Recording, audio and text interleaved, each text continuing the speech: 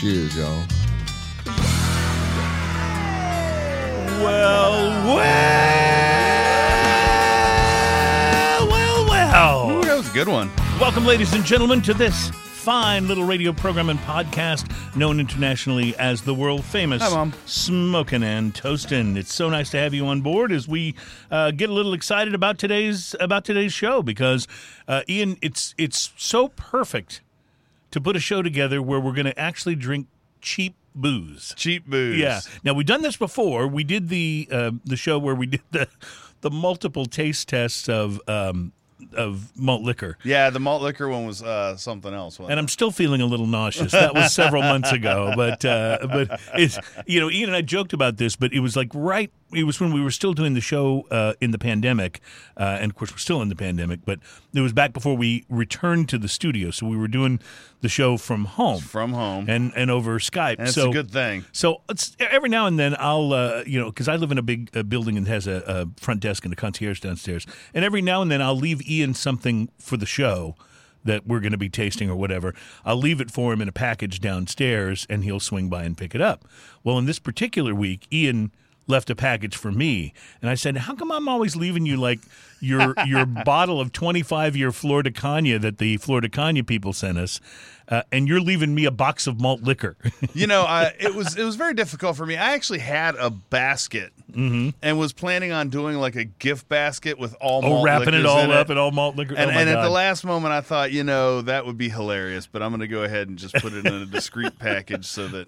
Well, it was. I would say that I enjoyed it anyway, but quite frankly, I didn't. I'm assuming from the amount of beers and stuff that go through your concierge desk, they probably think you're just hopeless anyway. Oh, well, not only do I get shipments of stuff that I try to order from like out of state and things that aren't available here, and that arrives, but usually during the week I'll, run out and pick up maybe the spirit that we're going to have on the show and maybe some extra beers. So I come back in, and then, of course, I have to ask them for a cart so I can wheel it upstairs. And so, they pretty much think I'm an alcoholic. Right. There's no doubt about it. Like that place is not that big. How does he keep putting so much booze in it? It's like, and then you want to offer an explanation like, I'm not going to drink all this myself, but that makes it seem it worse. Even worse. Yeah. Right. So, well, welcome to show number 202. We are halfway to 500 and excited about it. Today we will be drinking bottom shelf bourbon and checking it out to see shelf bourbon. Yeah, to see how it tastes. If you're going to go the cheap Normally route. I'd say, man, I'm really excited about that, but I'm a little sketchy about that Well, right now. I don't know if you saw on Mr. Twirligig, that's our bottle of bourbon we'll be tasting Ancient today. Age. So here's the thing. I picked that one because I found this article, and we'll be referring to it during the show, about the best bottom shelf bourbons, and it was one of the ones that the article listed that should be tried if you were looking for a less expensive bourbon. bourbon. On a regular basis, I get Weller, the regular Weller. Yeah. Not the reserve. Right, just the regular. And what does that cost a bottle? $18. Right, so that could definitely be considered. If you're under 20, you're bottom shelf. Good. Yeah. Well, it'll be interesting for to what see. It is. I'm not saying it compares to some of the much nicer whiskeys, but it's all right. We have brought some reasonably expensive bottles in, some from your collection, some that I've gone out and procured, and we even had, if you remember when the guy from Bob Dylan's whiskey label was here, Heaven's Door, he even brought a bottle that retailed for $400. Yes. So I don't think that's the most expensive bourbon, most expensive whiskey I've ever tasted, but it's definitely up there. That's pretty up there, yeah. Yeah, it's definitely up there. So, and it was good. Make no mistake about it. So, anyway, we're excited about today's show, even though we're drinking bottom shelf bourbon because. Oh, and I just wanted to mention, right when we signed on to Facebook Live, we got a note from our buddy Christopher Hart, and if there's any. He does his own, show, Whiskey Neat, which is a great show, and he's one of the guys that has really done a lot to put our city, Houston, on the map when it comes to whiskey and bourbon, and his events. His whiskey social is terrific. And so if there's any one person I always feel a little self-conscious about, because we have him on the show a lot. And he's an expert. He's an expert, exactly. And so I always feel a little self-conscious about if I'm bringing a whiskey to the show when he's here. It's like, is he going to think, oh, man, you know nothing about whiskey. What'd you bring that for? So I just noticed today that as soon as we signed on Facebook Live, he sent us a note like, hey, what's up? And I was like, oh, great. He's here when we're sampling Ancient Age. He's going to think we are just completely clueless. You say about that, whiskey. but then the next time he comes on, he'll probably bring a bottle of Ancient Age that was like distilled and bottled in like 1983. Yeah, and or it's really something, and it's amazing. yeah. That's what he would do. But the one difference will be if we wind up telling you that the Ancient Age is any good, you'll be able to go out and buy a bottle. It's freely available at retail stores everywhere. So anyway, that's just my little jab at Chris because he loves to bring whiskeys on his show and tell us how great they are. And we go, oh, I got to get some of that, and then it's not available at retail anywhere. Yeah. Anyway, we will be trying to counterbalance the bottom shelf whiskey a little bit. I brought in some beers today that I'm hoping will be beers that we'll enjoy. I've not had any of these, so I'm excited about trying them.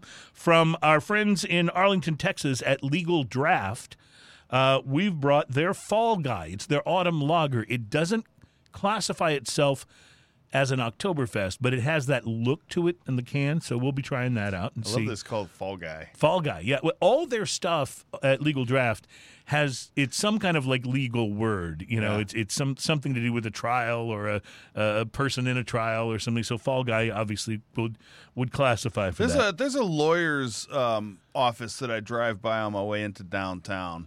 So from my house to downtown is not very far, but when I take that exit, there's a lawyer. His name is Tim Hootman. And he's got the most unique place. Like apparently he does metal sculpture and stuff, but he's got this great big.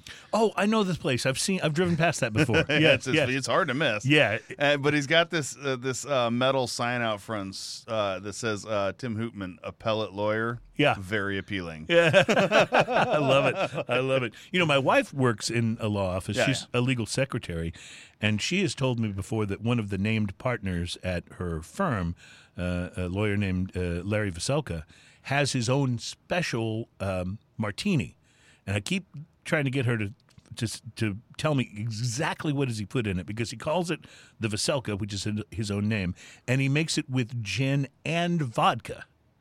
So I was thinking that maybe if we can figure out how to make one. Is that just in case your gin martini isn't strong enough? Well, I knew you were going to say that, but the idea I thought would be if we do our vodka shake-off that we've been talking about, or our martini shake-off, where we have two guys in, one makes gin martini, one makes vodka martini, we compare and contrast, that maybe that would be a good final drink, is the Veselka that combines the two spirits into one. But she says that he claims it's fantastic, so I don't know if she's ever tasted one or not. We'll get to that. The Veselka. Remember that. Also on today's beer selection from Woodland Empire Brewing in Boise, Idaho, we'll be trying their Broke My Own IPA. They have an IPA series they call the Mixtape Series, and it's their kind of rotating series. And one of the latest ones from that is Broke My Own. And I don't know anything about this beer. I haven't tasted it, but I did leave one over at my stepson's house in his refrigerator the other night. We got together to see the grandbaby, and I brought some beers over. That was one of them. It wound up staying at his house when I left, and he sent me a photo of it the next day, the can, and poured into a glass, and this text that said, "This is delicious." So we'll see. Nice. We'll see if it's as good as he claims. So, and then finally, I think you're going to be excited about this one, Ian, from San Diego, California, and the Abnormal Beer Company. Love the name. I love the name already. Yeah, love the name. We'll be doing their Unification Imperial Stout. Nice. And it's a nice little bomber, and it's looking good. And, of course, the Ancient Age Kentucky Straight Bourbon Whiskey, so it'll be a busy show. CBS Sunday Morning did a segment recently where they thanked Cigar Aficionado magazine on television. Kind of an interesting and unusual thing. Usually, anytime tobacco products are mentioned on television, it's a scandal, or it's something negative about health risks or something like that. So we'll take a look at that and find out why it happened. And there's a new list out. You know how we love these lists of the 40 most delicious craft beers. Now, this is interesting because it's not 40 about most best-selling. delicious. They didn't even ask favorites when they did this little survey. They asked what beers you thought were most delicious. So it'll be interesting to see. They pared it down to 40. And they pared it down to 40. So it'll be interesting to see like what styles sort of predominate. Is it IPA heavy? Is it all about stouts and barley wines? How does it balance out? So that'll be fun to go through. And if we have time to get to this, the best bourbon bargains according to Forbes. So this will fit right That in ties with our in today, this will right? fit right in with our lower shelf bourbon thing. Age. So I feel like I should have a lot of reverb on my voice every time I do that. ancient age. It will be interesting to see because I think this article is really more about whiskeys and bourbons in the sort of Buffalo Trace price range, that Right. sort of 20 to 30. But it'll still be a nice addition to the show, I think. And drinking news, careful where you sit. That is our headline for today. We'll be I getting love to that that already. as well. So I was so excited that last week I was able to bring you drinking news that began with the phrase "a Florida man," because yes. that always seems to make it work real well for you. So, so interesting week for me. I have been pretty busy. How about you? Have you had time to mellow out for a minute? Started working a little bit. Yeah. Hopefully you had time to mellow out. Teaching some kids guitar lessons. I got out to smoke a cigar this morning. That was pretty Good. nice. Good. Well, tell me about what you tasted. Went rummaging through my humidor, and I realized I don't think I've ever done a review on the classic Nub Maduro. Now, you're a big fan of the nubs. I'm a smaller ring gauge guy, and we'll enjoy a nub occasionally. But the thing that always blows me away when I have one is that it looks like it would be a really short smoke, and it's not. And it's not. Yeah, it may only be about that long, but it lasts about as long as some of the Churchills that I've had. So, so Just this to make is sure, the I nub. did send you pictures, right? Okay. Did I send you 3 emails or 2? 3. Okay. Okay. Cool. All right. Good. So Awesome. The Because pictures are I in took place? some fun pictures of the Oh, Nub. good. I'll be interested to see them. The Nub Maduro. What'd you find? So the Nub Maduro is it's the Nub Maduro 460. It's a 4-inch by 60 ring gauge cigar, and so it's short. It's basically they tried to make it smoke like a Churchill with half the length. Okay. And their initial idea for Nub, I believe, was to have a cigar start right in its sweet spot. Right. They do a pretty good job. I got to tell you, I'm a fan of Nubs. I like them. I like the Tubos especially. Like, this is just an absolute convenience factor. Is the Tubos you just stick in your pocket. They're It's so short, easy. they're small, but it's still a decent length smoking cigar. It Right. smokes like a full-size cigar. So it's not just a 20-minute smoke. You're looking at 40 minutes to an hour at least, okay? It's a beautiful little The cigar. appearance, looking at dark the brown, picture. semi-smooth, slightly oily, firm overall. They're always made well. I've had many Nubs, especially the Maduro being my favorite in the line. I've had many of these. Has the simple single band on it, brown with the gold around the edges. Says Nub. The pre-light sniff on this: earth, chocolate, spice, tea leaf, cedar. That's what I got right off at the pre-light draw. I used a clip on it. Effortless, earthiness and spice, hints of chocolate and coffee. Really nice. I just wanted to rhyme that.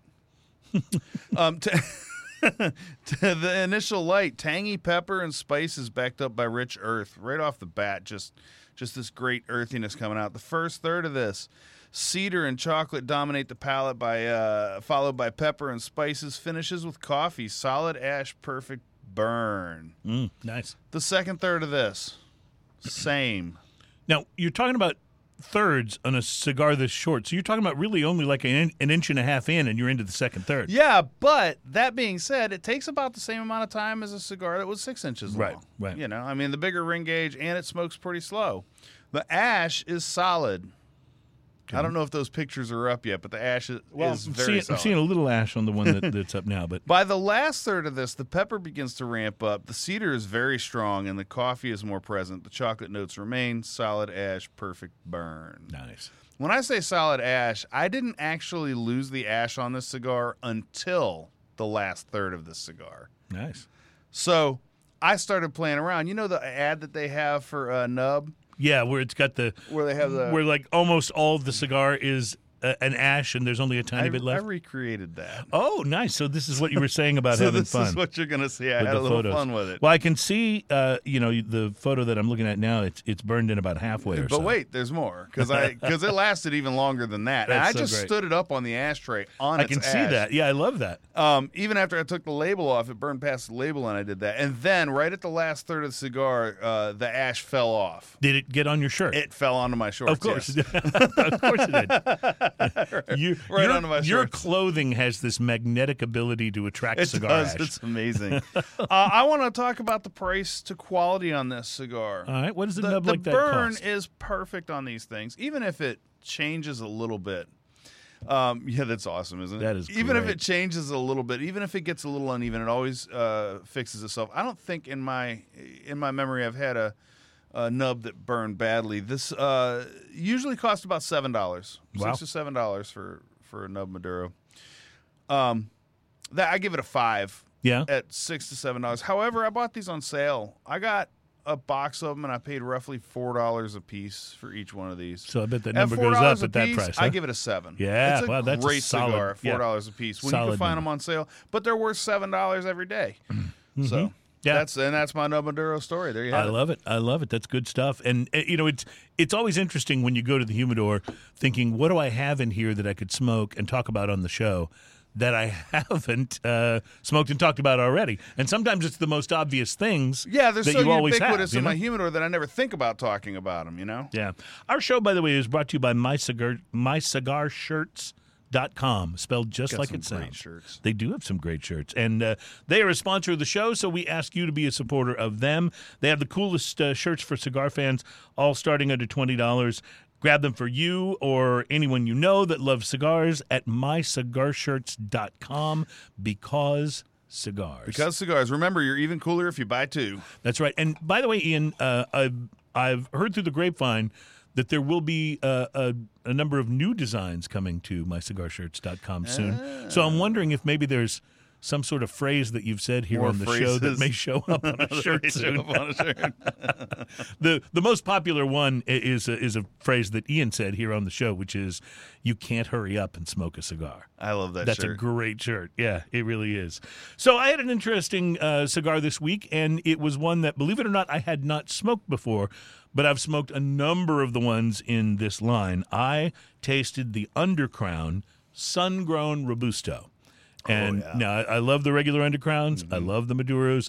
The Sun-Grown was the third installment in this line from Drew Estate. And if I remember the story correctly, the reason Undercrown came to be was that Drew Estate had their very best rollers working on the Liga Privadas. And the Liga Privada is just a fantastic cigar. yeah, and they absolutely use some pretty rare and expensive tobacco in it.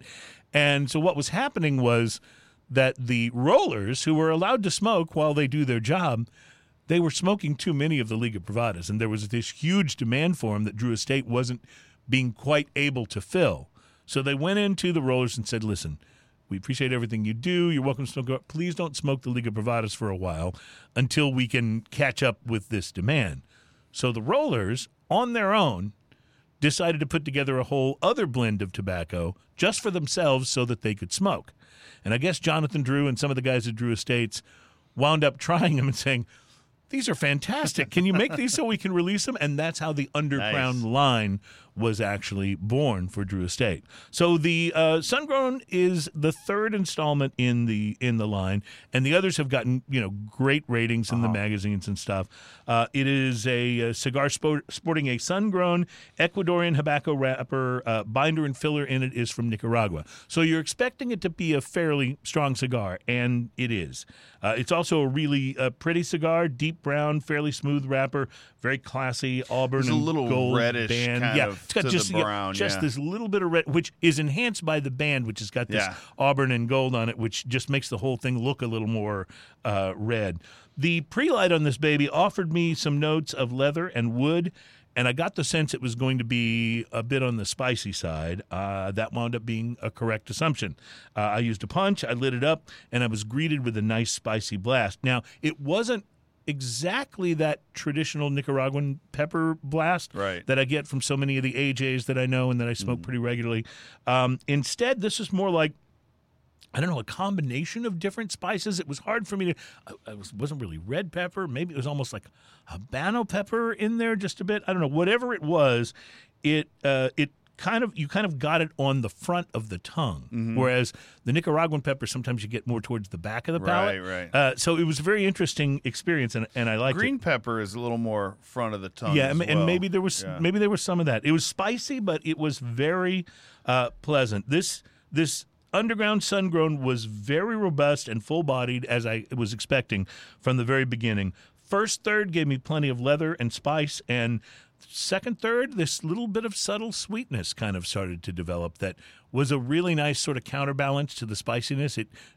That will either work or it won't, and in this case, it totally worked. It made the cigar nice and nice and complex, especially for such a full-bodied smoke. I mentioned this, I think, with one of the last full-bodied cigars that I talked about. Is like you appreciate when they can be really powerful and still have a lot of complexity. Some of the really fun, powerful cigars are really more like kind of a one-note thing, and they're still very enjoyable. But when you get this kind of complexity as well, it's a really good thing. Last third ramped the strength up even a little more and gave me some flavors of toasty wood and some cinnamon on the retrohale, which was kind of cool. Nice. I really enjoyed it. It's a bold cigar. Construction was quite good, lots of smoke, and an even burn at $7 to $8 a stick. Now, it's a Robusto. If it had been a Toro or longer, it probably would have gotten even a higher rating. But at $7 to $8 a stick, I enjoyed it enough to give it a slight bump above its price. So I'll say price to quality, 5.5. It was good. I had no problem paying 7 to 8. If it had been 9, I think I probably still would have been okay. Let me get this straight. You smoked a cigar that wasn't made by AJ Fernandez? This is several weeks in a row I've had a cigar that wasn't made by AJ. Speaking of AJ, by the way, I read this week where he's going to be releasing his first cigars that are available in a bundle instead of a box. So I'm assuming now the Last Call by AJ Fernandez is kind of his less expensive line. So I'm assuming these may be in that same general price range, but the Last Call still come in a box. These will be a bundle. So one of the things I like about bundled cigars is you're not paying for the box. Right. But they have a tendency to often be the less expensive ones or the short fillers or whatever. So it'll be interesting to see how these come out and how they work. I don't know where the man's getting all this tobacco. I really don't. With all the different things he's doing for different companies. I don't know how he keeps track of it. With all the different cigars he has in his own line, and yet here he is releasing something new. So that'll be interesting and fun. Okay, hopefully the show will be interesting and fun today as we drink some bottom shelf bourbon, talk a little bit about cheaper whiskeys, and we'll be trying the new Fall Guy Autumn Lager from Legal Draft in our next segment. Plus, drinking news is on the way and a whole lot more. So stay with us for a fun show number 202, brought to you by MyCigarShirts.com. This is Smoking and Toasting.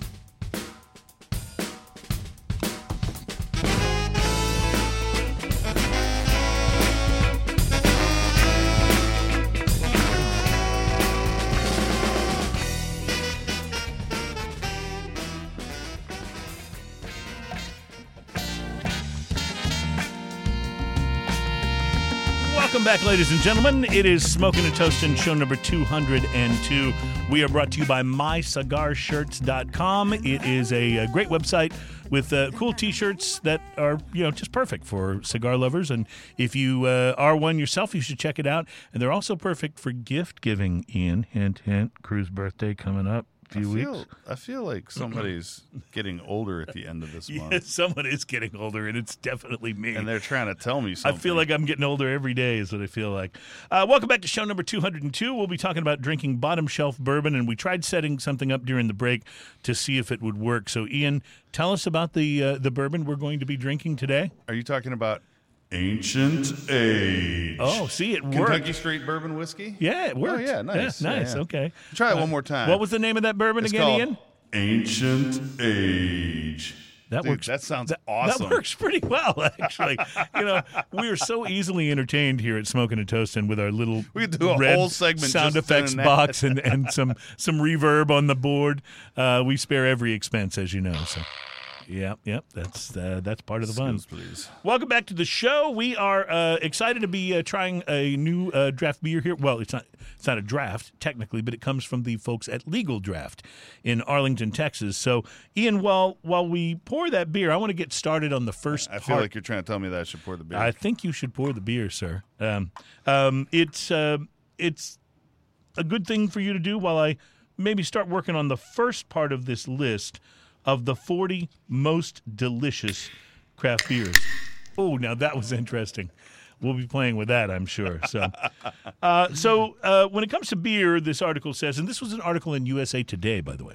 It says, there's nothing wrong with everyday thirst-quenching lager, readily available, easy to quaff, and usually inexpensive. But lovers of craft beer look for something more than just a cooling tipple, choosing from an ever-growing wealth of artisanal brews offering complexity and unique combinations of flavors and aromas. I have a feeling the author was getting paid by the word on this article. Anyway, there were, as of last summer, according to the Brewers Association, 7,480 active craft breweries around America, which was up just a little over 1,000 from 2018 to 2019. And, of course, they all love to experiment, so there's so many beers out there, so they said to make the job a little easier, they compiled this list of what might fairly be called the 40 most delicious craft beers made in America.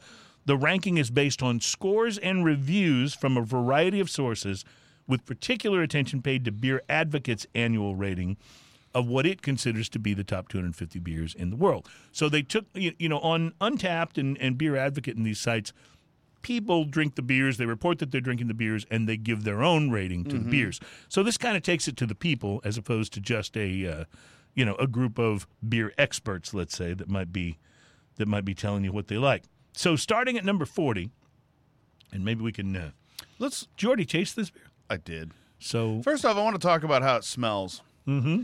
If you were to walk in and someone was baking a pumpkin pie, Yeah. and then you take out the pumpkin smell, and just say with that baking spice and sort of flour and yeah, that's what it smells tastes like. It's pretty awesome, actually. So it almost could be considered a pumpkin beer or an Oktoberfest. It's not a pumpkin beer; it's more Oktoberfesty. But it's like they don't call it either one of those. They say it is an autumn lager. Is that what they say? Yeah, they call it autumn lager, Fall Guy autumn lager. You have the right to drink great beer with flavor and character, made locally and enjoyed with friends and family. Know your rights. You can almost feel the nip in the air with this autumn lager. Is this from Texas? Nip in the air? Yes, it's from Arlington. From Arlington. That's weird. Okay, they get a little nip up there. So you can't feel much nip eventually, in the air. A nip in the air for us. You can almost feel the nip in the air with this autumn lager. Cinnamon and nutmeg give a spicy nose to a malty, round mouthfeel. I agree with all of that. This is the maltiness really nice, combined with that sort of cinnamon vibe that you were mentioning, is what gives it that pumpkin pie without the pumpkin flavor. Yeah. Yeah. And the nutmeg, so I'm a little more sensitive to nutmeg since we had it last week. We scraped it over our. Yes, we had it on that. I wish I could go to a tiki bar that's beer. Right. That beer was so good. It's kind of real present in my memory, and so it stood out pretty big. Well, what I like about this is that on the aftertaste, on the finish, you can almost get that sensation of your mouth. You know when you eat a really good piece of pie with a homemade pie crust, and it leaves that little almost like flour vibe in your mouth after you crunch up the crust. You get a little bit of that on the finish for this beer. This is actually quite good and very different from a lot of the Oktoberfest that are out there. The can on this it says Fall Guy. It's all like nice muted fall colors. And it's got an acorn with arms and legs falling out of a tree into a pile of leaves. I like it. Fall Guy. Makes sense, right? Yeah, Legal makes Draft. sense. Hey, good job, guys. Yeah, those guys have put together some really great beers. We haven't had one of theirs on the show in a while. So I was excited when I saw this and realized it was one we hadn't tasted. And it's delicious. We could try something new. On the list of 40 breweries, or not breweries, but the 40 most delicious craft beers. At number 40 is an entry from Sierra Nevada, and it's their Sierra Nevada Bigfoot. Now, the Bigfoot is a dark but extremely hoppy ale. It's an English-style barley wine, so it's a 9.6, and it's available seasonally in the winter months. I'm trying to remember. Have we done the Bigfoot on the show? I think we have. Bigfoot, yes. Yeah. It's good stuff. That seems right down your wheelhouse. Although, if I remember, it is a little more of an American barley wine. Yeah, it's more hoppy than I generally prefer. I don't mind it a little bit, but like we did a vertical of it at the Brew Club a couple weeks ago, and by the third or fourth one, I was like, well, I'm kind of done with that. Well, it comes in at number 40. At 39 from Avery Brewing in Colorado is their beer called Tweak, and I don't think we've had this one, Ian. I don't think so either. It's a bourbon barrel-aged imperial stout with plenty of punch. It is, are you ready? 16% ABV. I love it already. That is a boozy beer. Yeah, it is very boozy. It says it has a dose of coffee. It was originally labeled as Meth Addict, M-E-P-H, Meth Addict, and also Coffeestopheles, which I think is a great name. Nice. But it's currently called Tweak. So maybe that's maybe a reference back to the Meth Addict name. Yeah. At number 38 is S9. It comes from Transmitter Brewing in New York. It's a Brooklyn-born brew, pale and live in the Belgian Saison style, but also full of flavor, they say, with a bracing and slightly bitter finish. We've had beer, I think, from Transmitter before, but I don't think we've tried that one. So we'll have to keep ourselves on the lookout for that. Let me give you a few more of these. From Trillium Brewing in Massachusetts, their beer called Headroom. It's described by the people at the brewery as the boldest, most daring, hoppiest beer we could possibly dream up. So this strikes me as something I would probably like, and you maybe, you would, yeah. It's a New England IPA. They say it's full of tropical fruit and citrus flavors. The Beer Advocate ranking on it is a 4.64 out of 5, so that's pretty good. From Two Roads Brewing in Connecticut comes beer number 36, and several of these are beers I haven't heard of or tried, so that's kind of exciting. The Area 2 Table Terroir. The beer justifies borrowing the term terroir from wine tasting jargon, and that basically just means all of the earth, the combined environmental factors that give wine grapes their distinctive character, particularly the soil. And anyway, they source the malt, hops, and yeast all in their native state of Connecticut. It is low in alcohol. It's only 3.7%, but it has a lightly fruity character with some peppery spice to it. Area 2. That sounds kind of fun. Yeah, it does sound fun. At 35 is our old friends from Bell's Brewery in Michigan and their Expedition Stout, which is bourbon barrel aged. This one I know you've had. Yes. This is dark and chocolatey, a little bit of a whiskey flavor to it, if I remember correctly. Good stuff. We'll do a few more of these. From Stone Brewing in California comes one that I don't know if I've had. Now, we've had their stout, but have we had the Fyodor Imperial Stout? I don't think we have. Never had It's it. a dense, heavy Russian Imperial Stout. It weighs in at 13.1%. And it floods the palate, they say, with flavors of chocolate, coffee, caramel, and vanilla. It sounds like you have to cut that like a loaf. Yeah, all of which sounds pretty good to me. Yeah. Would you like fruitcake or the Fyodor? I'll take the Fyodor. Thank you. The Abyss is a had that. beer from Deschutes in Colorado, Deschutes. It pulls in a 4.5 out of 5 rating on Beer Advocate. It is a wintertime stout brewed with molasses and Delicious. licorice and aged in oak, smoky and Comes in a complex. great looking bottle too. At 32 is Double Ganger from Treehouse Brewing in Massachusetts. A lot of Massachusetts. Double Ganger, not Doppelganger, but Double Ganger, which I guess means the same thing. It is cloudy and frothy, but fresh and juicy, with citrusy hops character and plenty of fruit on the palate, and an attractively bitter finish. So even though it doesn't identify as an IPA, it sounds like an IPA. Yeah, exactly. And at number 31, one that we are familiar with from Goose Island in Illinois, the Chicago area, rating a 4.66 out of 5. It's the Bourbon County Stout. Yeah, and that is just always worth good. getting every year when it comes out. It is very chocolatey. It's dark black, and even though it's owned by AB, the brewers still seem to take quite a bit of pride. It in is this. also the original. It's aged in its most recent incarnation in a combination of Wild Turkey, Buffalo Trace, and Heaven Hill bourbon barrels. Oh, that sounds. Oh, this sounds just so much amazing, fun. Yeah, doesn't and it adds the sort of pronounced whiskey note to it. So, all right, we'll pick up with the list again when we come back in another segment here. There's also a lot. Couple quick questions Yes.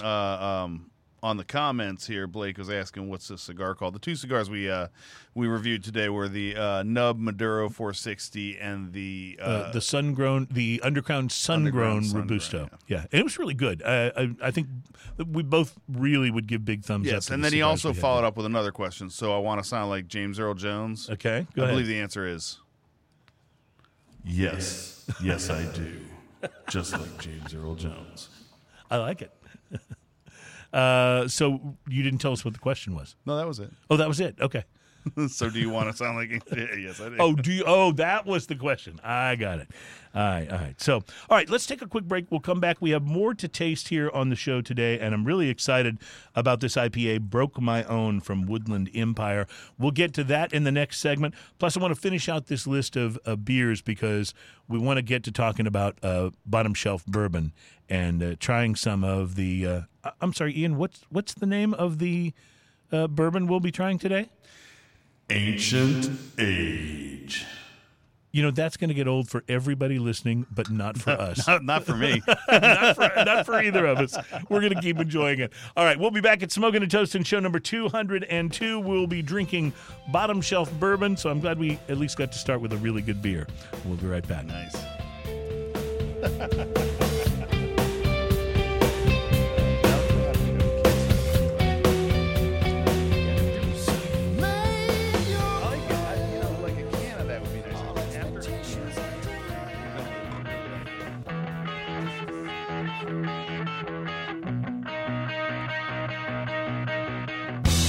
Welcome back. Fun little band from Austin, Texas called Squint there.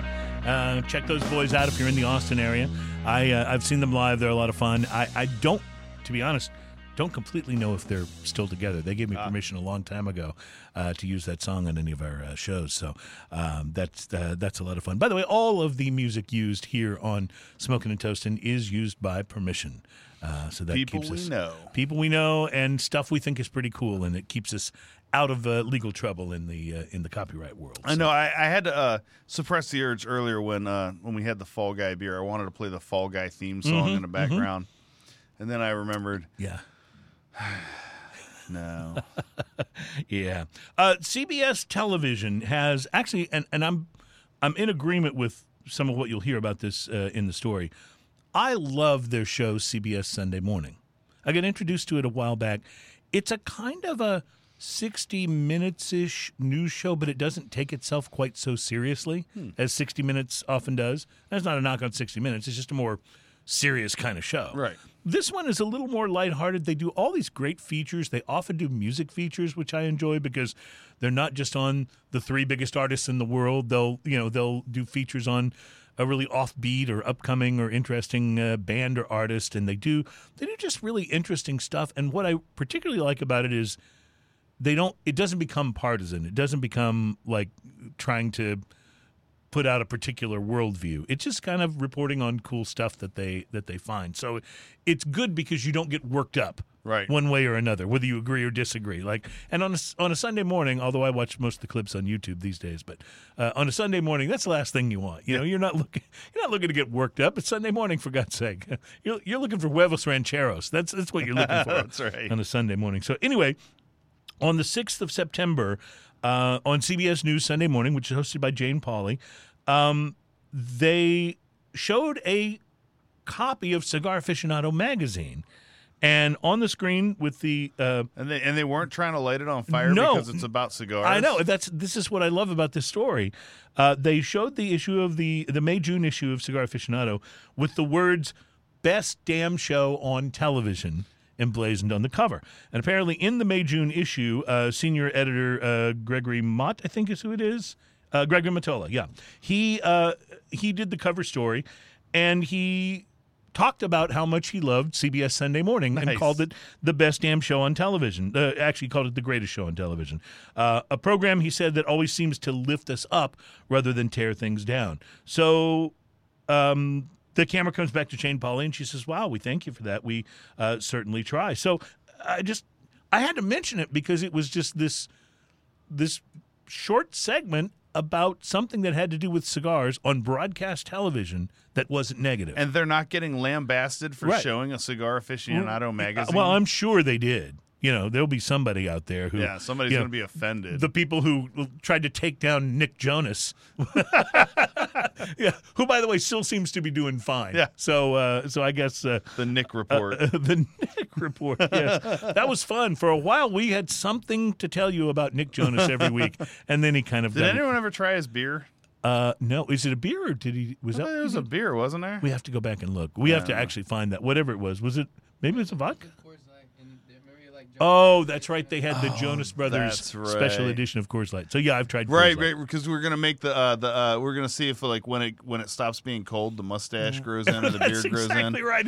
His facial hair starts to grow. That works You for see me. facial hair. It's I'm not cold so enough. into that whole idea. Back to our list for a beer that I must tell you I enjoy far more than I enjoy Coors Light, with or without the cold facial hair. Is Bell's Brewery's Hop Slam Ale, which comes in at number 30. It's hopped with 6 different varieties of hops, but they soften it with a touch of honey, and it's very fragrant, and it's about 10%. So this is they call it Hop That's a Slam pretty for big a one, reason. yes. It's a big beer for an IPA. Allagash Brewing in Maine is a great brewery, but I have Yeah. not had this particular one. Maybe you have. It's called River Trip. It's number 29 I on haven't the had list, that. and it's a light, accessible, refreshing, coriander-spiced Belgian-style session ale, which means it's a low-strength, well-balanced beer brewed, for drinkability. Interesting. It's about 4.8%. For me, coriander, you have to be careful. Like, it can Yeah. be really good, but if you overdo it, it kind of takes over everything, and so it's one of those spices. But it sounds very interesting, and I want to try one of those. Hill Farmstead Brewery in Vermont comes in at number 28 with a farmhouse ale that may have the most interesting name on here. It's called Anne, like a woman's name. Anne. Anne. Yeah. Okay. All right. I like it. A fruity farmhouse ale produced by the breweries. They take their similarly named Anna Ale and they age it, basically. It's brewed with 20% Vermont wildflower honey. And so they take this and they age it in French oak wine barrels, and that becomes Anne. It makes me think of, there was one of the Bishop's Barrel series that we had from St. Arnold that was that in style. Chardonnay barrels? And, Yes, my God, yes. it was so good. I need to go back and remember. Yeah, I think which that was a one Belgian was. triple in Chardonnay barrels or something close to that. It was so good. AleSmith Brewing in California comes in at Oh, they're 27 with their Speedway Stout. Yeah, It's buddy. a Vietnamese coffee stout. It's the most popular. The Vietnamese coffee is the most popular of their series of Speedway Stouts. It's 12% and made with 4 varieties of Vietnamese coffee. When I think of Vietnamese coffee, I always think of the Rocket Fuel Right. made by Eighth Wonder, which is also a very good. Yeah, which is available local, I'm Yep. sure, but not too Yeah. far out. But that's a But fantastic that's a very, beer, too, yeah. very good coffee beer. Black Note Stout. So I'm noticing a trend here. Lots of stouts I see that. on this list. Black Note Stout comes in at number 26, and it is from Bell's Brewery, also in Michigan. So far on our list, Bell's has had more entries than any other brewery. They describe it as creamy, malty, and aromatic. It's an imperial stout. Have we had Black Note? I don't think we have. We need to right that wrong here on the show very soon. They describe it as creamy, malty, and aromatic. It's an imperial stout that's complex and intense with a noticeable bourbon barrel character, but they say it remains easily drinkable. I am not familiar with this next brewery, but I love their name. They're from Vermont. It's called Lawson's Finest Liquids. I Isn't don't that know great? that one either. It's a beer called Sip of Sunshine, and it comes in at number 25. It's a hazy, bittersweet IPA, and it comes in a bomber. And I'm just looking at the picture, and it looks absolutely delicious. From Side Project Brewing in Missouri, we've had a number we've of had their Side beers. Project. Number 24 is the Fuzzy, a wild or sour ale made with wild yeast and or various bacteria. It's flowery and fruity, brewed in Missouri with white peaches and fermented and aged in Chardonnay barrels. That I'd really like to try that. That sounds fun. Delicious. Yeah. The Speedway Stout Bourbon Barrel Aged from Ale Smith makes an appearance on the list. So 2 of their Speedway Stouts have made it before, and here's yet another stout. Brewed with locally sourced Ryan Brothers coffee and roasted barley and aged for up to a year in bourbon barrels. They say it's chocolate, vanilla, and coffee in the mouth with a hint of bourbon flavor. I'm glad we have a stout coming today because talking about all these stouts is making me kind of crave that stout flavor. At number 22, I have not had this, but I've heard a lot about it. It's Zombie Dust from Three Floyds Brewing in Indiana. I have had that. You have had Zombie Dust. Now, it's a pale ale. It has the Yakima Valley Citra hops. It is a bit resinous in the nose, they say, fruity and yeasty. Was it too much for you on the hoppiness? It was nice to split a bottle with a buddy of mine when he came back from a trip, and he goes, hey, you got to come over, check this out. So we sat down and split a bottle. It was nice. I think it would be more along your style. You would definitely probably enjoy that more than me, but I did enjoy. I do like those really splitting that with them. Sometimes I get a really hoppy beer and I just go crazy. I had one last week that I hadn't had in a long time, and it was the More Cowbell Double IPA from that one is Buffalo Bio. Unapologetically resinous, and it was so delicious. I was like, I don't know if Ian would go for this, but man, is it good. Oh man, but yes, unapologetically resinous is a good way to describe it. But I was in the mood for that, so it just totally hit me right, you know. And I like that. I think that's an okay beer, but again, it's not something I reach for on the shelf. Like some of them are just. I will say probably my favorite. A beer or half a beer of it a lot of times is very much enough for me. Probably my favorite from those guys is still that Copper Ale. The 16, I always forget what year it is. 1836. 1836. Oh, that's an amazing beer. Yeah, I just love that. There's one of the places I used to go see bands play a lot. That they always had it at the bar there, and I was just like, "Oh, that's just fun." Yeah, it's such a wonderful. They call it a Copper Ale. Mm-hmm. So it's got this wonderful chocolate note to it that's just incredible. At number 21, this is probably my favorite beer name so far on the list. It's from Funky Buddha Brewery in Florida. It's called Morning Wood. And it's nice. They say it's definitely a beer for breakfast. It's 12% ABV. It's a porter that's bourbon barrel aged and flavored with coffee, bacon, and maple syrup. I've had some Funky Buddha beers, and that sounds right along their lines right there. At number 20 is Parabola, a Firestone Walker beer, and part of their Imperial Stout that comes in the big boxes. Yeah, well, and I don't know what the word parabola means, but I know it's the name of a Tool song. Parabola is the natural arc that you get, like if you throw something. All right, so that's why it's the name of a Tool song. That fits perfectly. Or like if you hang a string from 2 points or a chain from 2 points, that resulting shape of it is a parabola. This beer from Firestone Walker, who in my mind can do just about no wrong, is 14% ABV. It's an Imperial Stout, and it comes with a rating on Beer Advocate of 4.65 out of 5. That's pretty good. We got to try this. This looks fantastic. I'll be on the lookout for some of that very soon. All right, number 19 is KBS, which is the Kentucky Breakfast Stout from Founders. It is also an Imperial Stout. You noticing a trend here? Rich and malty. It is what Founders calls a massive amount of coffee and chocolates. And they say that one critic on Beer Advocate wrote, "The look is epic, black like Texas crude oil." Yeah. And it is one of the darkest beers that I've ever seen. It is quite good. That's at 19. Toppling Goliath out of Iowa has number 18. It's the Assassin. It is also a dark beer. Plenty of malt on the nose, rich and chewy, with chocolate, raisin, dates, and caramel on the palate.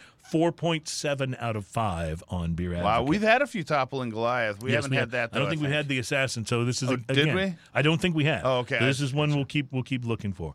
Lawson's Finest Liquids comes back on the list at number 17 with Double Sunshine. So the first one was the regular Sunshine. This is a double IPA, additional hops and malt. It's reminiscent of their Sip of Sunshine, they say, but it's maltier and still has a lot of that fruity character to it.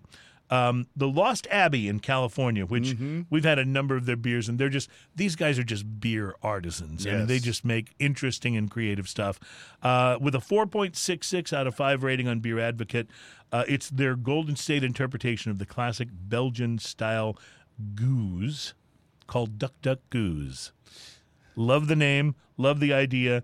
It's a type of lambic, they say, fermented with wild yeast and bacteria, made by blending young and older barrel-aged beers. Duck Duck Goose.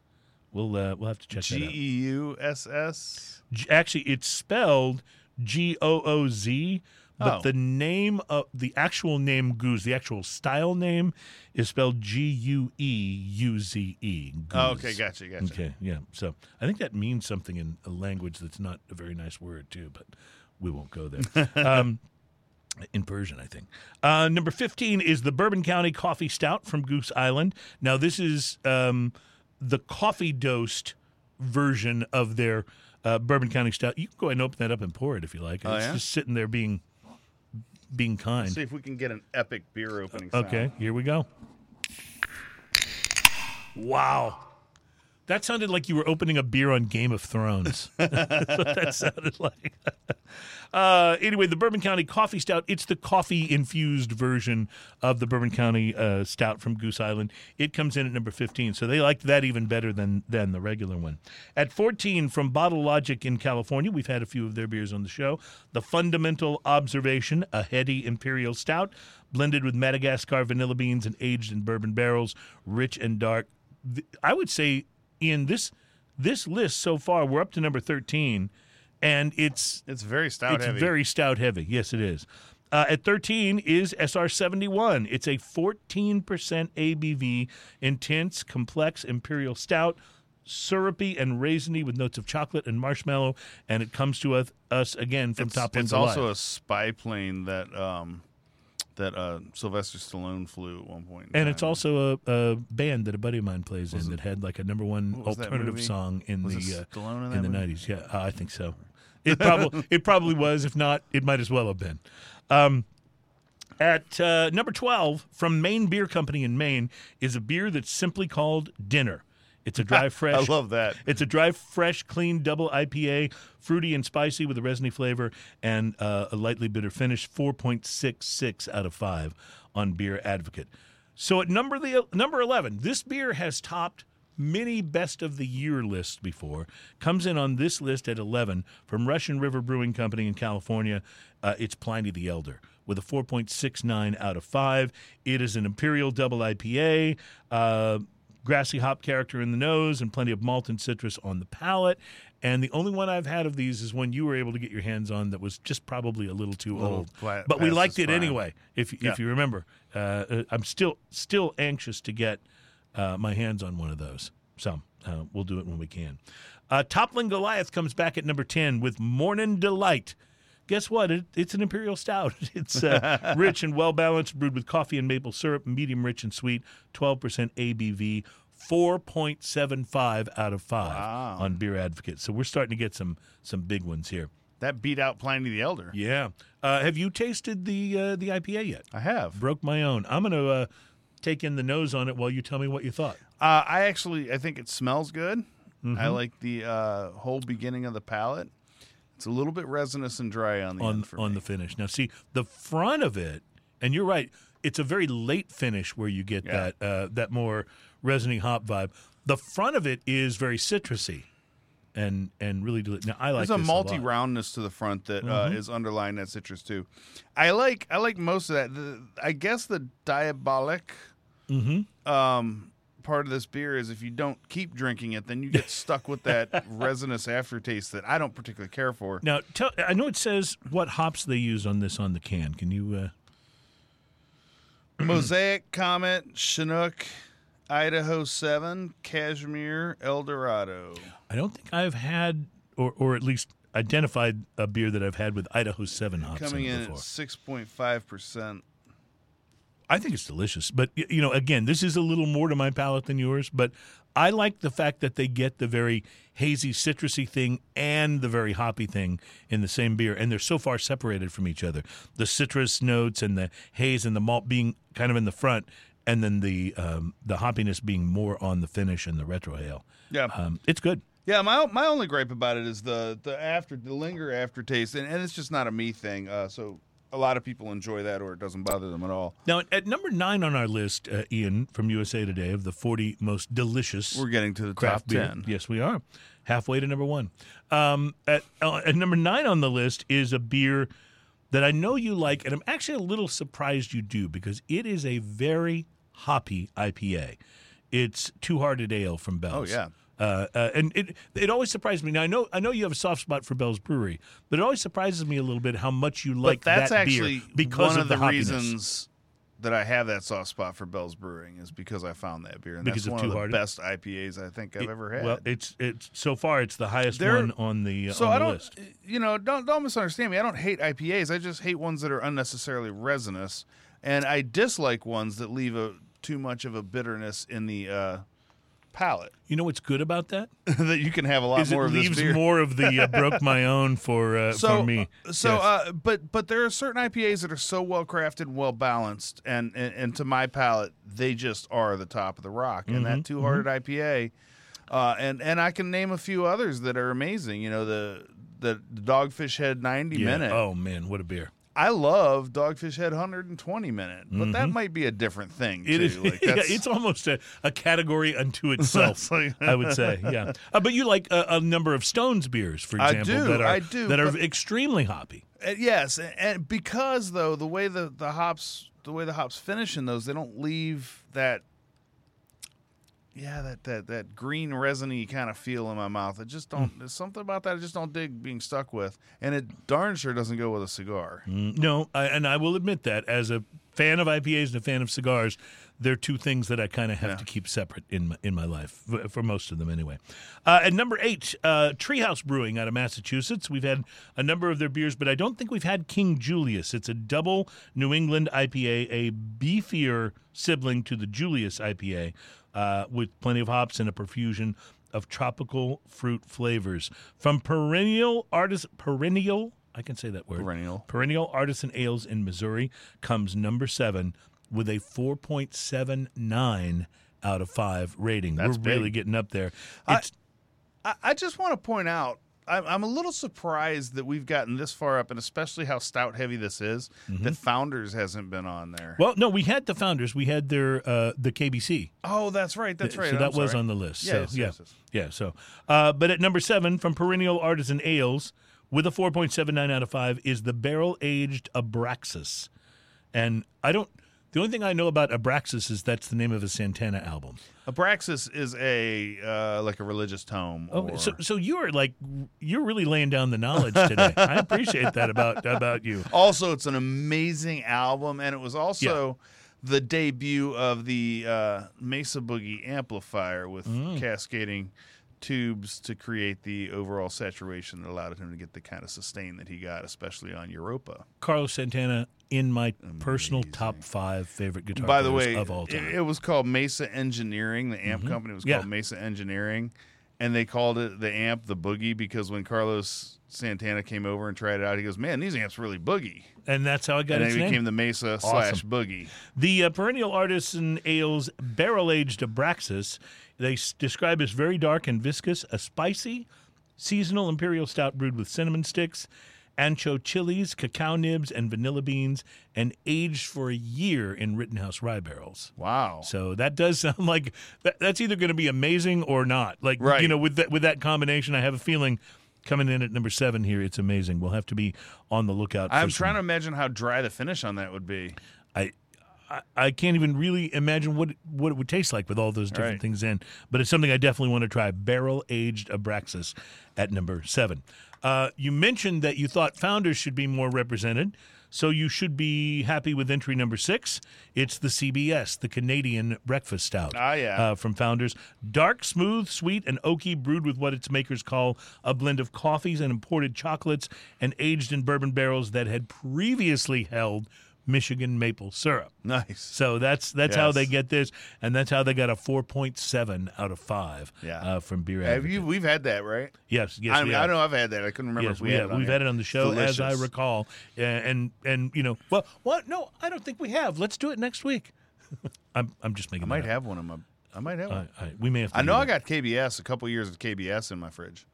Cigar City Brewing in Florida makes an appearance on the list. At number 5, we're into the top 5 now.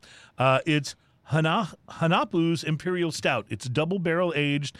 It ranks a 4.79 out of 5 on Beer Advocate. Rich, thick black stout aged in rum and apple brandy barrels with cacao nibs, ancho and pasilla chiles, cinnamon and Madagascar vanilla beans, adding up to an ABV of 11%. So we'll have to try some of this. That's like 0.5% per syllable there for the name of it. That's pretty good.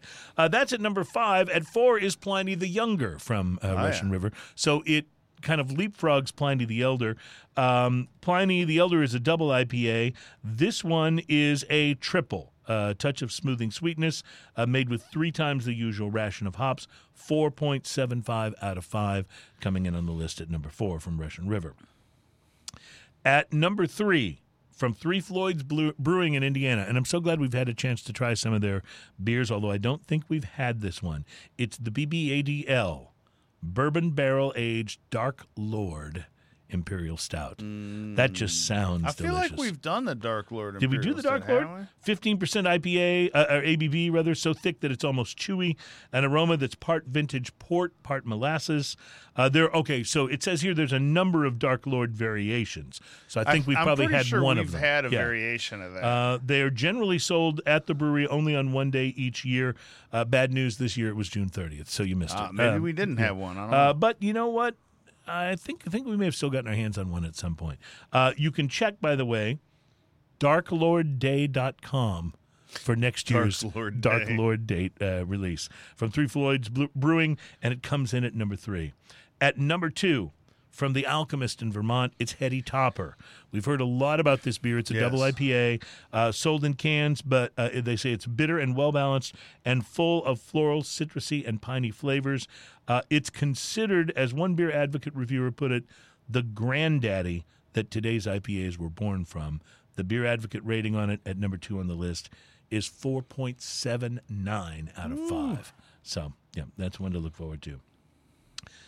A stout from Toppling Goliath tops the list, Ian. It's the Kentucky Brunch Stout, ranked number 1 on the most recent Beer Advocate listing of America's top 250 beers with an almost perfect score. It's a 4.9 out of 5. Wow. Can you imagine how good a beer has to be rated by all the people that are going to go on Beer Advocate and rate it, and nobody rates it low enough to pull the number down any lower than 4.9 out of 5. That's huge. Yeah, that's big. That really is. They describe it as thick, dark, sweet, complex, smooth, and memorable, containing flavors of chocolate, coffee, maple syrup, bourbon, figs, toffee, and vanilla, to what its many fans consider a transcendent effect. A transcendent Put this effect. on the list. We got to get some Kentucky Brunch Stout. Like, you drink that, you will actually start to understand, like, Dio lyrics. That's Ronnie because James nobody Dio really lyrics. understands Dio lyrics, except maybe if you've had yourself some Kentucky Brunch Stout from Toppling Goliath. So a very interesting list, and there were a lot of IPAs on it, but wow, the stouts. Yeah, heavily like that was represented a here. Very stout heavy list. I'm super Very surprised. heavily represented. So we'll be getting to a stout in our final segment, but when we come back next, we're going to talk about bottom shelf bourbons, and I have a list of ones that they tried in a blind taste test, and this one was one of the ones that they seemed to like, and we'll be having it in our next segment. It is Ancient Age. I'll just say it again. That's not going to get old for me throughout the entire show. I don't know why. I don't know why that tickles me like that. But clearly I'm not the only one. So we'll be back to try that and tell you what we think. It is a $12 bottle of whiskey. I don't think we've ever done anything quite that cheap on the show before. True. So we'll be looking forward to it. It's coming up next on Smoking and Toasting.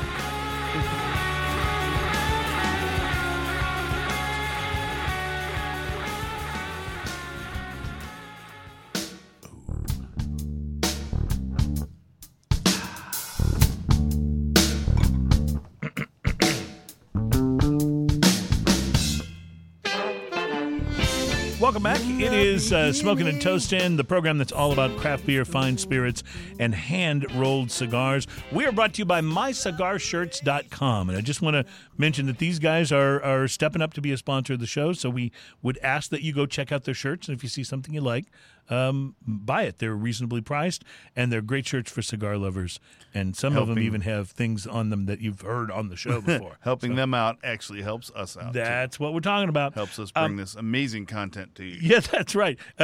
We even have special effects on the show now because here in a moment, Ian will be opening up this bottle of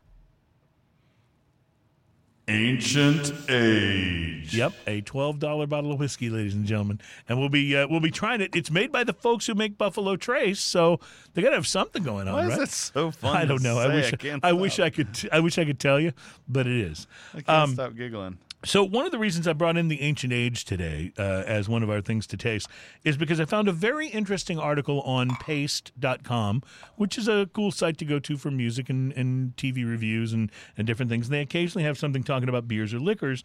And they recently released an article by Jim Varell about 13 of the best bottom shelf cheap bourbons blind tasted and ranked. So I thought we'd go through these real quick because Ancient Age was one of them. And so that's the reason I thought we would sample it today. So here's the rules of their blind tasting. A strict price limit. I need a sound effect moment. Okay. Well, I will say that the reverb definitely helped that because we don't have many drinks here on the show that get opened with a plastic Hey, breakaway bottle top. Congratulations to them for keeping up with the times. Like, who uses a cork anymore? Right. A nice screw top bottle is very modern. Exactly. And that tells me that this is a modern, forward-thinking company. It also tells me that it costs $12. But there's that. I was trying to put a good spin on it. I know, and I appreciate it. The rules and procedure for this blind taste test, a strict price limit of $15 or less for a 750 milliliter bottle of whiskey. Some of the bottles they used were merely pints, but every brand on the list was available for $15 or less on Total Wine at the time of the purchase for the 750 milliliter bottle. It doesn't smell bad. They say that the hard $15 cutoff did mean that certain mid-shelf brands like Old Forester, which you mentioned, or Four Roses Yellow Label missed the tasting as they can no longer be reliably had for under $15. Likewise, former bottom shelf contenders like Old Fitzgerald or Heaven Hill White Label are no longer being manufactured, so they weren't considered. All in all the members of the fields are, they say, firmly in what they call the plastic cap club. So that totally works. At 13, Kentucky Gentleman from Barton 1792 Distillery. It's priced at $8.49. That came in at number 13. At number 12, distilled by Heaven Hill for Luxco, is Rebel Yell. Have you ever had any Rebel Yell? Yes. Yeah? What's your? I'm not a fan. Not a fan. Okay. As a matter of fact, Rebel Yell has a funny story. A buddy of mine bought a bottle of it one point in time, and we sat around and drank it. And while we were drinking it, I had to explain to him.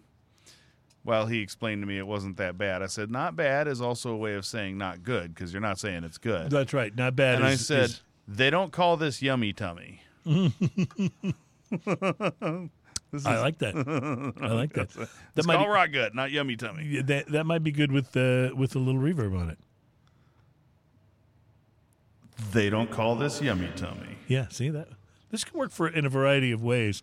I know right now there's people listening to the show going, please do not make this a trend. At number 11, 10 High from the Barton 1792 Distillery. I have had that. 10 High is $6.99 a bottle. Yes, and that also is not good. Okay. Like, at least from the many years ago when I tried it. We're climbing the list here. We're at number 10 from Brown-Forman.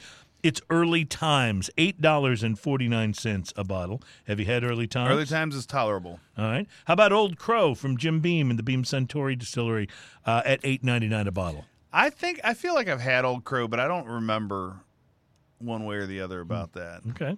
Ancient Age comes in at number 8.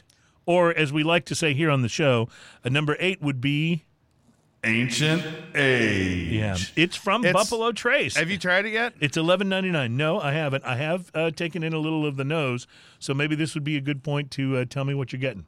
So on the nose, it's got a sweetness to it and Yeah. a little kind of young green kind of underripe kind of smell to it. It's not bad. It's drinkable. The article makes an interesting note about Ancient Age, which, again, comes in at number 8. It says, this is about the point in the blind tasting where we ascend from okay in a pinch to decent bourbon for the price. And I would kind of agree with that. Like, this is really not bad. A little sweet, a little green, as you said. Yeah. But not unpleasant at all, Yeah. actually. No, it's drinkable. Yeah. I wonder what this would be like in, in a Manhattan or It has as a mixture. very unsophisticated heat that comes back. That's an interesting way for you to say that. So describe what you mean by that. It's just a little harsh? Is that what you're getting at? It's got a whiskey hug that is vibrant, to say the least. It's enthusiastic. Mm-hmm. The whiskey hug is It's even more awkward than usual. yes. It's more awkward. That's a good way to put it. It's one of those hugs that should have ended, but But they keep it hugging. went a little bit too long. I know what you're talking about. Like, and now you're like, are we friends or are we? What's And happening you're right, because here, that's exactly what I'm getting right now after a sip of this. But I will say it probably is better than I was expecting it to be. And so now for $12.99 a bottle, if you double that price, you can have a bottle of Buffalo Trace. Yeah. What are you getting for twice the money, in your opinion? Totally worth it? Totally worth taking all the of leap? those things that we just said Yeah, are not there. in the Buffalo Trace. And the Buffalo Trace, the Buffalo Trace is, especially in its price point, one of the more outstanding whiskeys I even know of. Mm-hmm. It is that good. It has that reputation because it actually is that good, I think. Do I think it's the best whiskey in the world?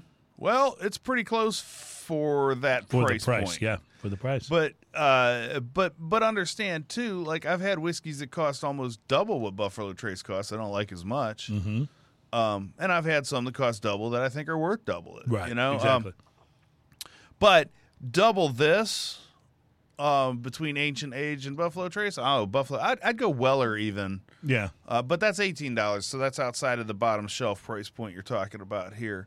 Either one of those, I think, is a more pleasant aftertaste, a little better, a less blunt sweetness, and a less enthusiastic whiskey hug. But again, this is drinkable. I like your description of enthusiastic. That's exactly right for the whiskey hug. This stuff is made from the Buffalo Trace Mash Bill number 2, which has a bit more rye in the grist compared with Mash Bill number 1. This is the same mash bill that they use for Blanton's and Elmer T. Lee.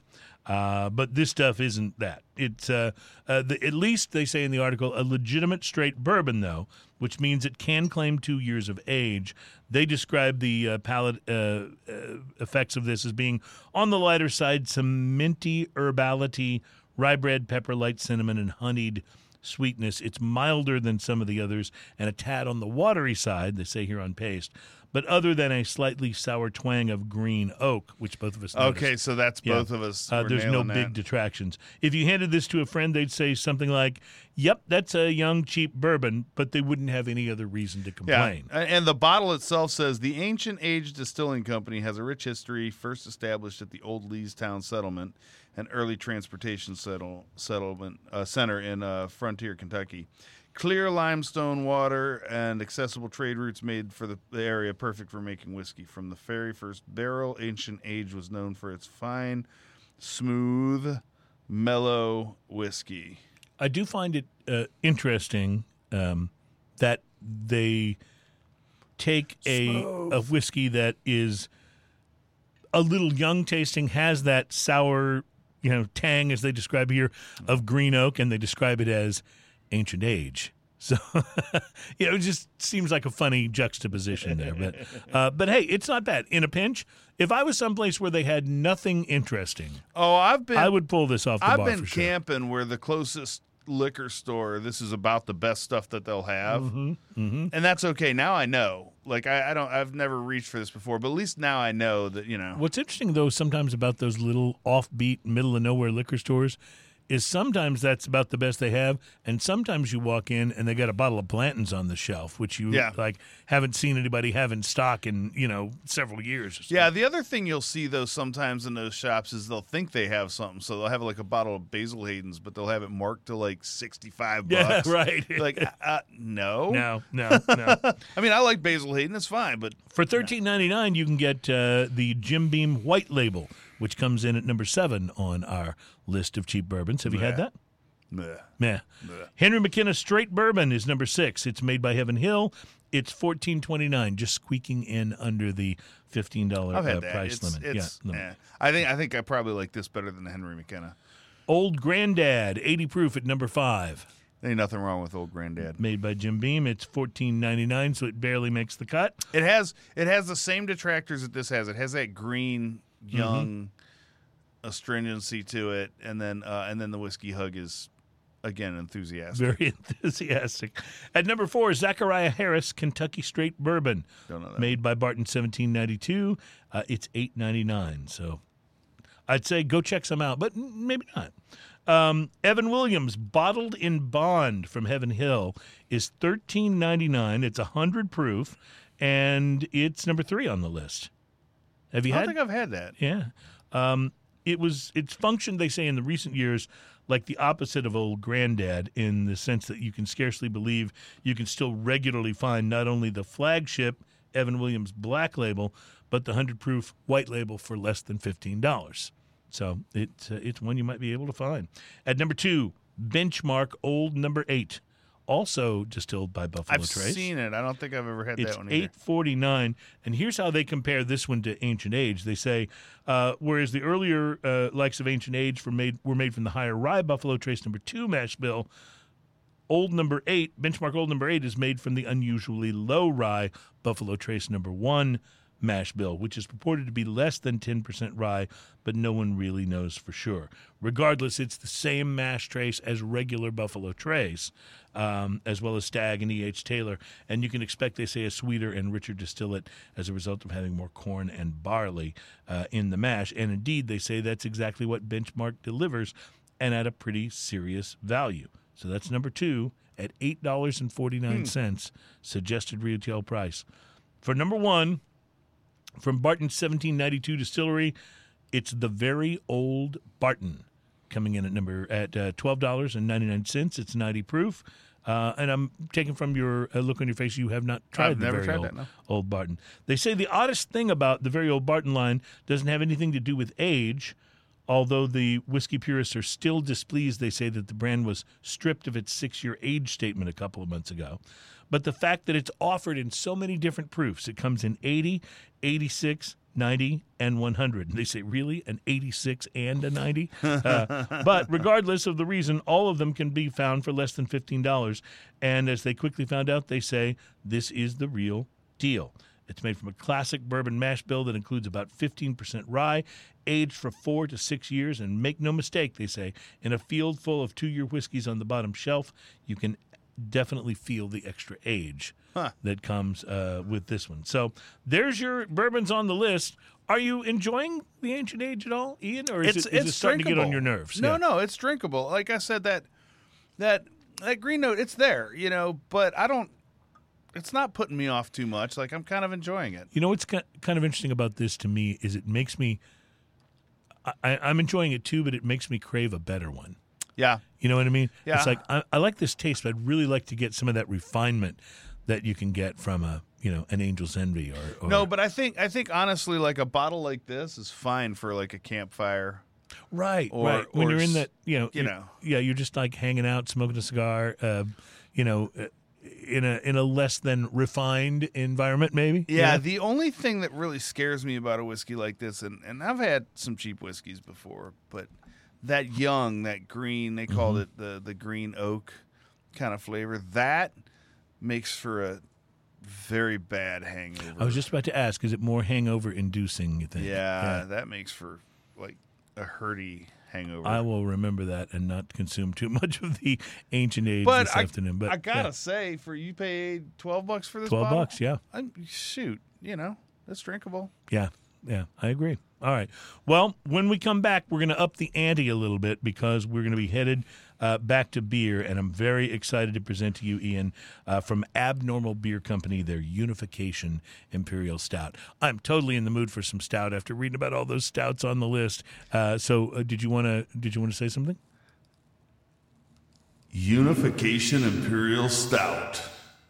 That kind of works for that, too, doesn't it? Yeah, it really does. All right, we'll be back with that. Plus, drinking news is on the way as we round out episode number 202 of Smokin' and Toastin', craft beer, fine spirits, and hand-rolled cigars.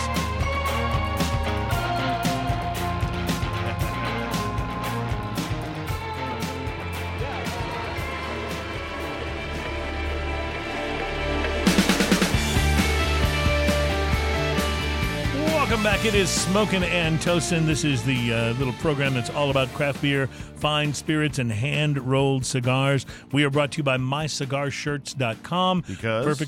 Because cigars. Yeah. A perfect place to go to get gifts. Holiday season's not that far away. It's a great place to get gifts for the cigar lovers you know, or to suggest to people to get gifts for you, Ian. If I only knew somebody that had a birthday coming up. Yeah, see, there you go. That's all I'm talking about. Little double XL worked great for me. Noted. Okay. So anyway, we want to thank them for being a sponsor of the show and want to encourage you to go and check them out and order a shirt or two. A lot going on the show this week, but it was kind of nice to get back to. As much as I love having our guests on the show, it was kind of nice to get back to a show where we could just do a lot of tasting and taste some cheap whiskey, and then for the last segment here, I'm very excited about this Imperial Stout because I got in a huge Imperial Stout mood after describing all those Imperial Stouts from that beer list. So you opening that bad boy up? Ooh, that really works for the cap thing. So this one comes in a bomber, and while Ian pours it, let me just bring you one of our favorite segments on the program. We call it Drinking News. Now it's time for Drinking News. And I know you're working on the theme song, so I'm not even going to bug you about it. Yeah, I'm getting there. I was supposed to have it ready this week, and I did not, but let's talk about it for next week. Well, Drinking News is a segment on the program that we started a while back that is always a story that sometimes it's about drinking, sometimes it's not, but it's always a story that might be more interesting or fun to hear while you are drinking. And today's is not about drinking, but hopefully it falls for you into that second category. Sirahap Muscaret was rushed to the hospital last week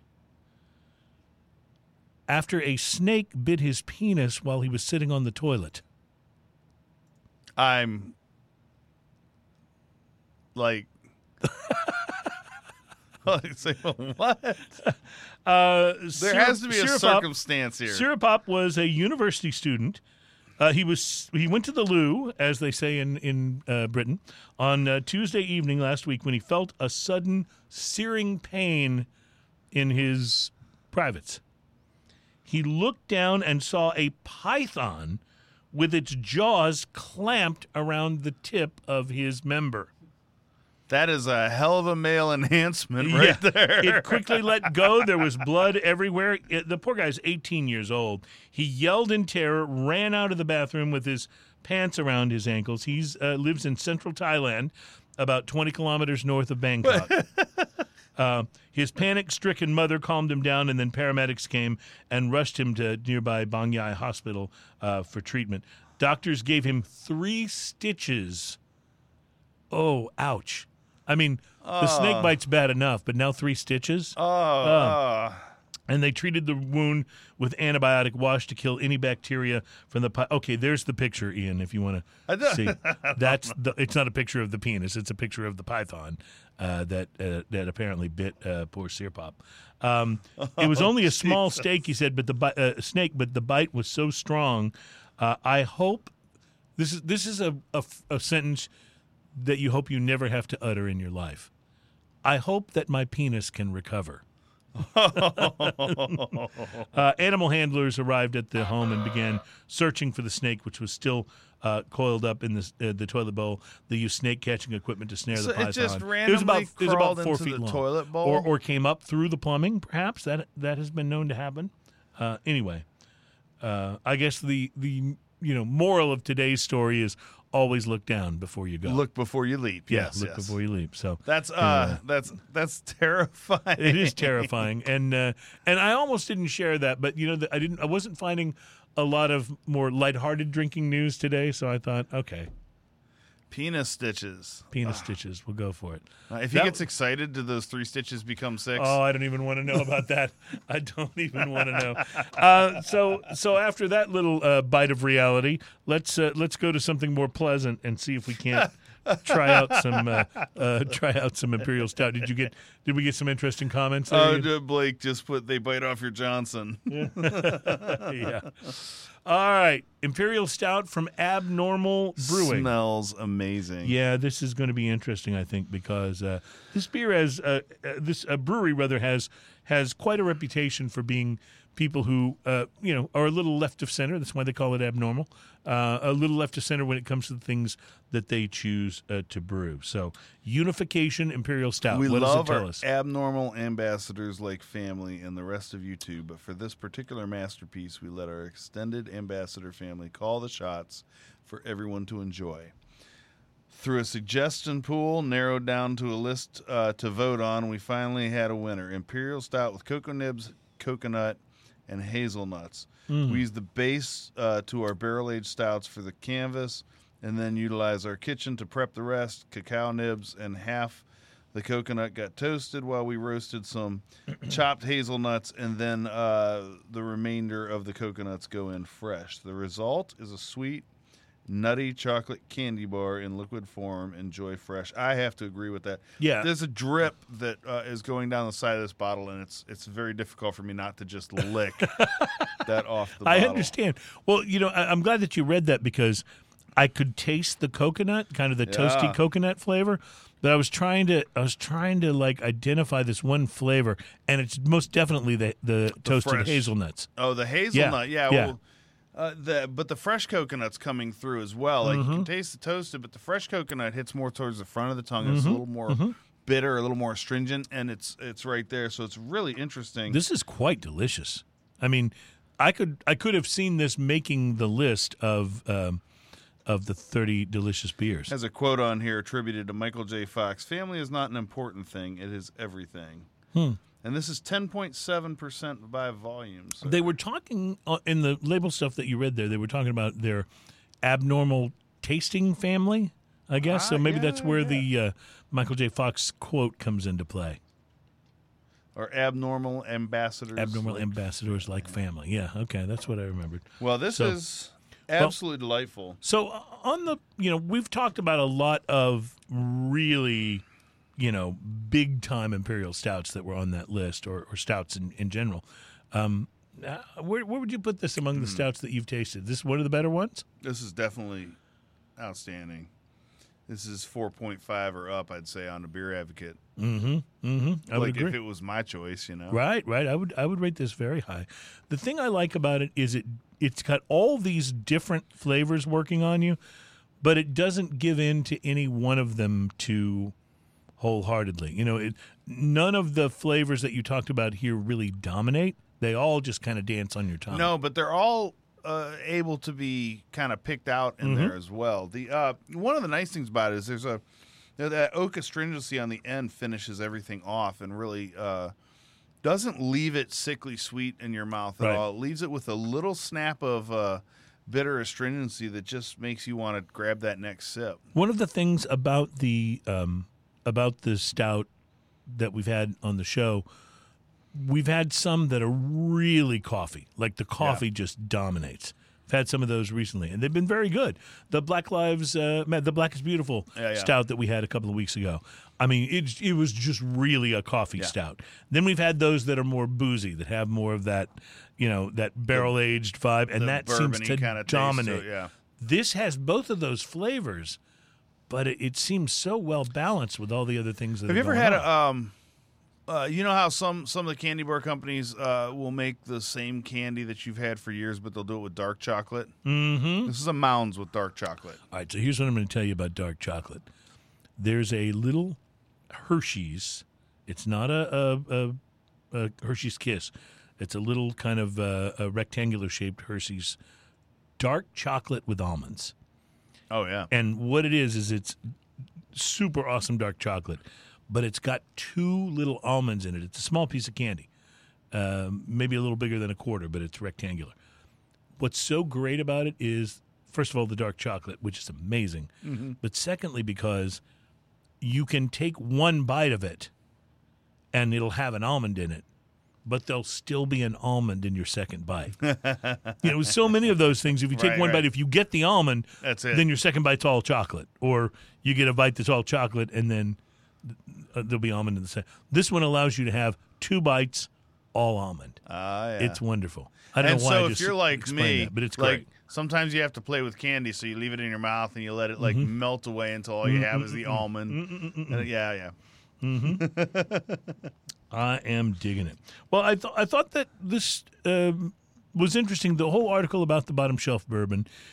Often we'll, come in here and we'll be trying some whiskeys that are like in the much more expensive range. And I remember we had one on not too long ago. It was about $100 bottle, and I'm thinking, I wonder how many people, no matter how great we may tell them it is, would actually go out and drop $100 on a bottle of bourbon. Yeah, $100 is a little hard to justify. It really is. If you're not a big fan of bourbon in the first place, if you're not predisposed to spend $100 on bourbon, it's real hard to do that. Right. The nice thing about bourbon, though, is you get great bourbon across every price range. That really is true. And quite frankly, this was the Ancient Age even was not bad when you consider that it's $12. I mean, and I don't say not bad as in not good. It was pretty good, considering that it was only $13. Yeah, I would tell you, if this cost twice as much, Yep. I'd raise an eyebrow. Yes, I agree totally. If it cost twice as much, it'd be competing with but Buffalo Trace. But I've had stuff that costs twice as much that has that green in it and everything else, and it's and even more, as a matter of fact. Now I've got one stuck in my head. I'm not going to call anybody out on it, but this, for what it is, not bad. As we close out the show, then, let me give you, in the slightly higher price range area, let me give you some of the bourbons that came in. If I can get the ad to go away there. Thank you. Let me give you some of the bourbons that came in on this list of from Forbes, the best bargains in bourbon whiskey. And here they talk about things that are still relatively inexpensive, but probably a little more expensive than the ones that we mentioned in the bottom shelf list earlier. They talk about Old Tub, bottled in bond, at $21. It's an unfiltered, 100-proof throwback to Jim Beam's historical precursor. They talk about the standard bottle of Maker's Mark. Yeah. It comes in at $22. It's $22 pretty well spent, quite frankly. Those that enjoy the characteristics of Pappy Van Winkle and aren't, just falling prey to the hype, they say will find a lot to appreciate in a bottle of just regular old $22 Maker's Mark. Larceny Wheated Bourbon Whiskey at $20. It's 92 proof. They say it's quite good. They mentioned the Rebel Yell 100 proof. Now, we talked about the lower proof Rebel Yell before. The 100 proof is a $20 bottle, and they listed on here. I don't know if that's, you're still giving me that look like not Rebel Yell. Rebel Yell has scarred me slightly. Okay, I understand. I have some similar experiences in other areas. Jim Beam Black Extra Aged at $22 makes their list, and unless I missed part of the list, that may be it. So these are ones that are really, I think, all in the kind of $20 price range that they say what would are you the say best if you were bargains. going to pick 5 whiskeys between $20 and $30? What would they be? Buffalo Trace for sure. 100%. Isn't there a Heaven Hill that's in that price range, or am I Not thinking sure. wrong? Not sure. Am I thinking wrong? Wow. A bottle of that Fistful of Bourbon. Yeah. We've had that on the show before. That I thought, it wasn't my favorite bourbon ever, but wow, for the price, it was really really tough to beat. Really tough to beat. Probably Maker's Mark. Yeah. The regular one.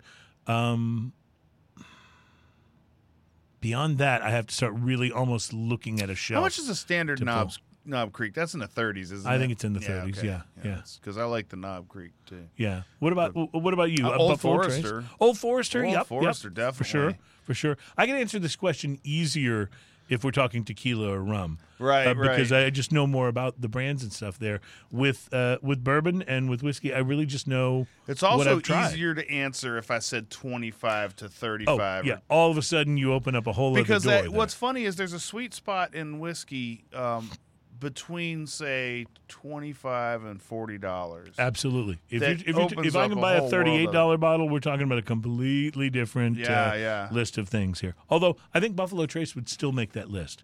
That's just a very, very Buffalo Trace, good definitely. whiskey. Eagle Rare. Eagle Rare. Thank you. That's the one I was Eagle trying to Rare think would of. make that list. Yeah. Monkey Shoulder. Oh, yeah. The very first bottle of spirits that we had on this show, episode number 1, you brought in a bottle of Monkey Shoulder. I remember Yeah, that was a gift from a friend of mine named Chappie. That was very good. That was very good. And what a trip it's been. 202 episodes, Ian. Can you believe it? Halfway to 300. Nobody has stepped in to try to stop us. I just say it now because I know it pisses that guy off. Yeah, like he makes it to the end That of guy our has shows totally anyway. given up on us. Yeah, like he would still be here at the end of show number 202. Well, by the way, I don't know if I mentioned this earlier, but we do want to very much thank our special guest from last week's show. It was a very fun show to do. Chris Morris. And Chris Morris, so fun. Yeah, he was so fun. Where did he say he was working again?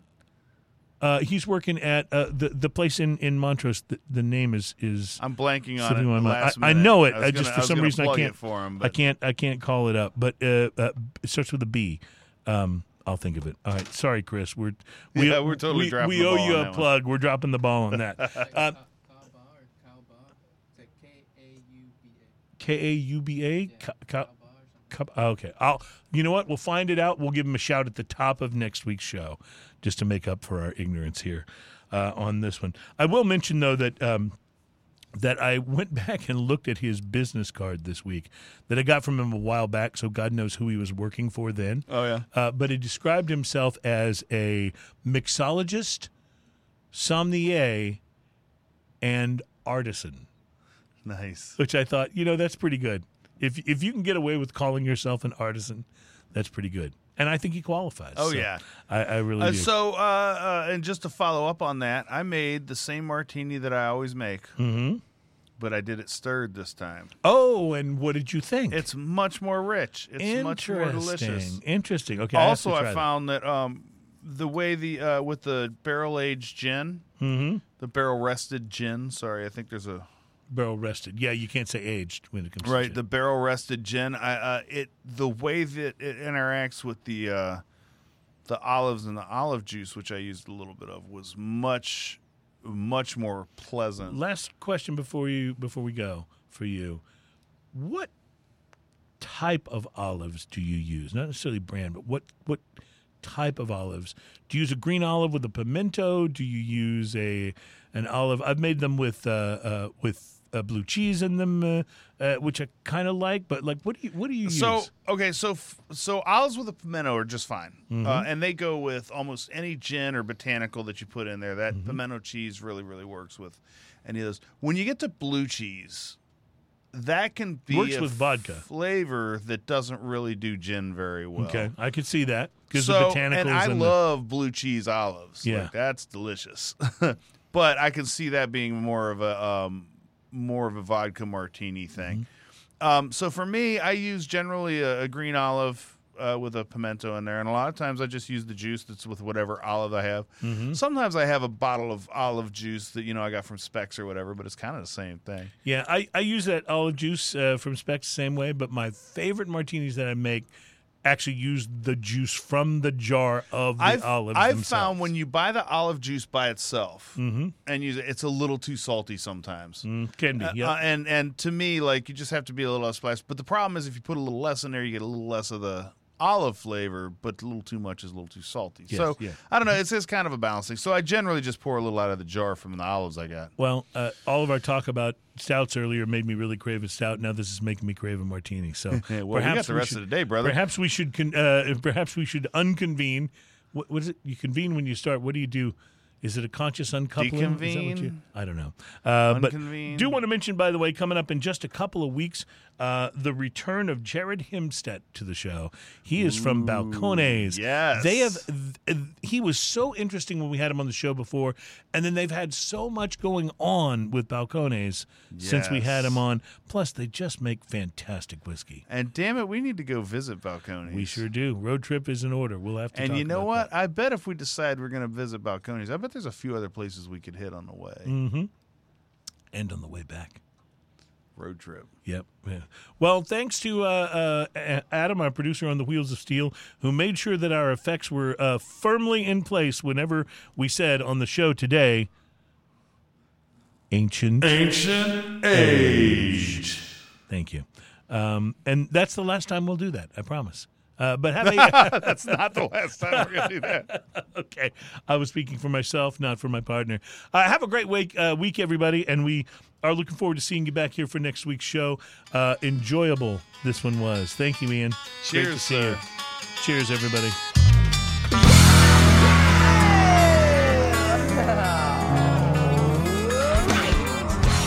That was fun. Oh, we finished before 3.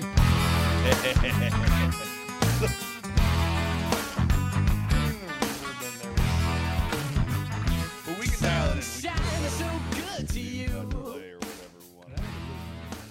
We can do a little pitch shift. That would be